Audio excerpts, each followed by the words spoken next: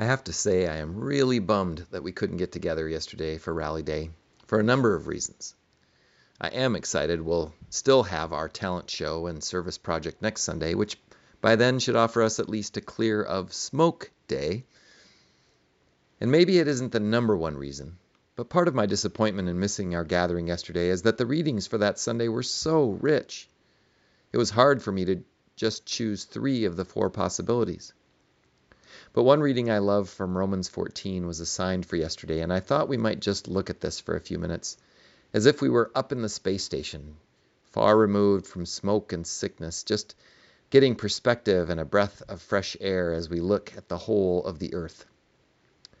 Because that is what this reading does for me today. 2 of our staff went for a high mountain hike last Friday as we were choking in the lowlands, and they said it was clear and bright and beautiful. So let's be taken up with Paul on this reading for yesterday, today. Paul starts out by saying, "Welcome those who are weak in faith, but not for the purpose of quarreling over opinions. Some believe in eating anything, while the weak eat only vegetables." Paul may have been a little off here. The strongest person I know is a vegan. He's also the toughest person I know, and he has a sister who's equally as tough. They're both vegans. But I think Paul's point is not so much about that, but will become clear as he continues a little further down. Because apparently there is a bit of quarreling going on in the community. Paul continues, "Those who eat in honor of the Lord, since they give thanks to God, while those who abstain in honor of the Lord and give thanks to God. We do not live to ourselves, and we do not die to ourselves. If we live to the Lord, and if we die to the Lord. So then, whether we live or whether we die, we are the Lord's. For to this end Christ died and lived again, so that he might be Lord of both the dead and the living. Why do you pass judgment on your brother or sister?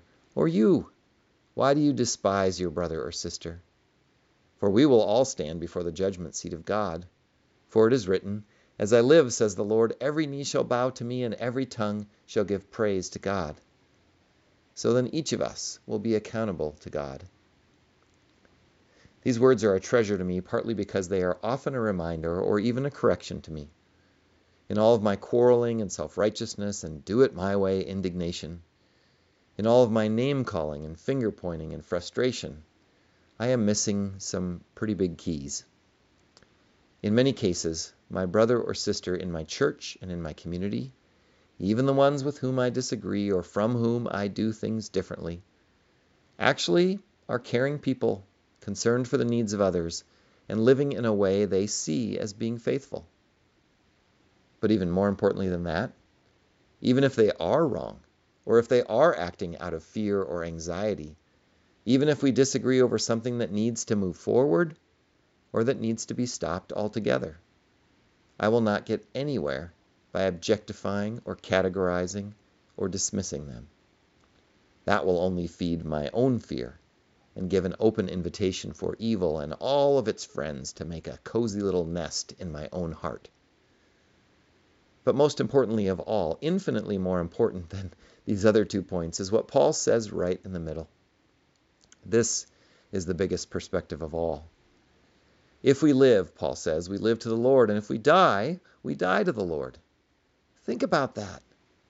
2 major things that are out of human control are life and death. And yet, even in those places of origin and ending, we belong to God in Jesus Christ, fully belong, as if we were children of loving parents that belong to an incredibly loving family. And if I am held by that promise, then so too is my neighbor. And we don't have to go far to see Jesus' definition of who our neighbor is. And so every way in which I interact with my neighbor now becomes in light of that promise. And any way in which I dehumanize my neighbor violates that promise. This does not mean that we do not disagree. Heavens no. This does not mean that we just keep the peace and all get along. For keeping the peace almost always benefits one and squashes another.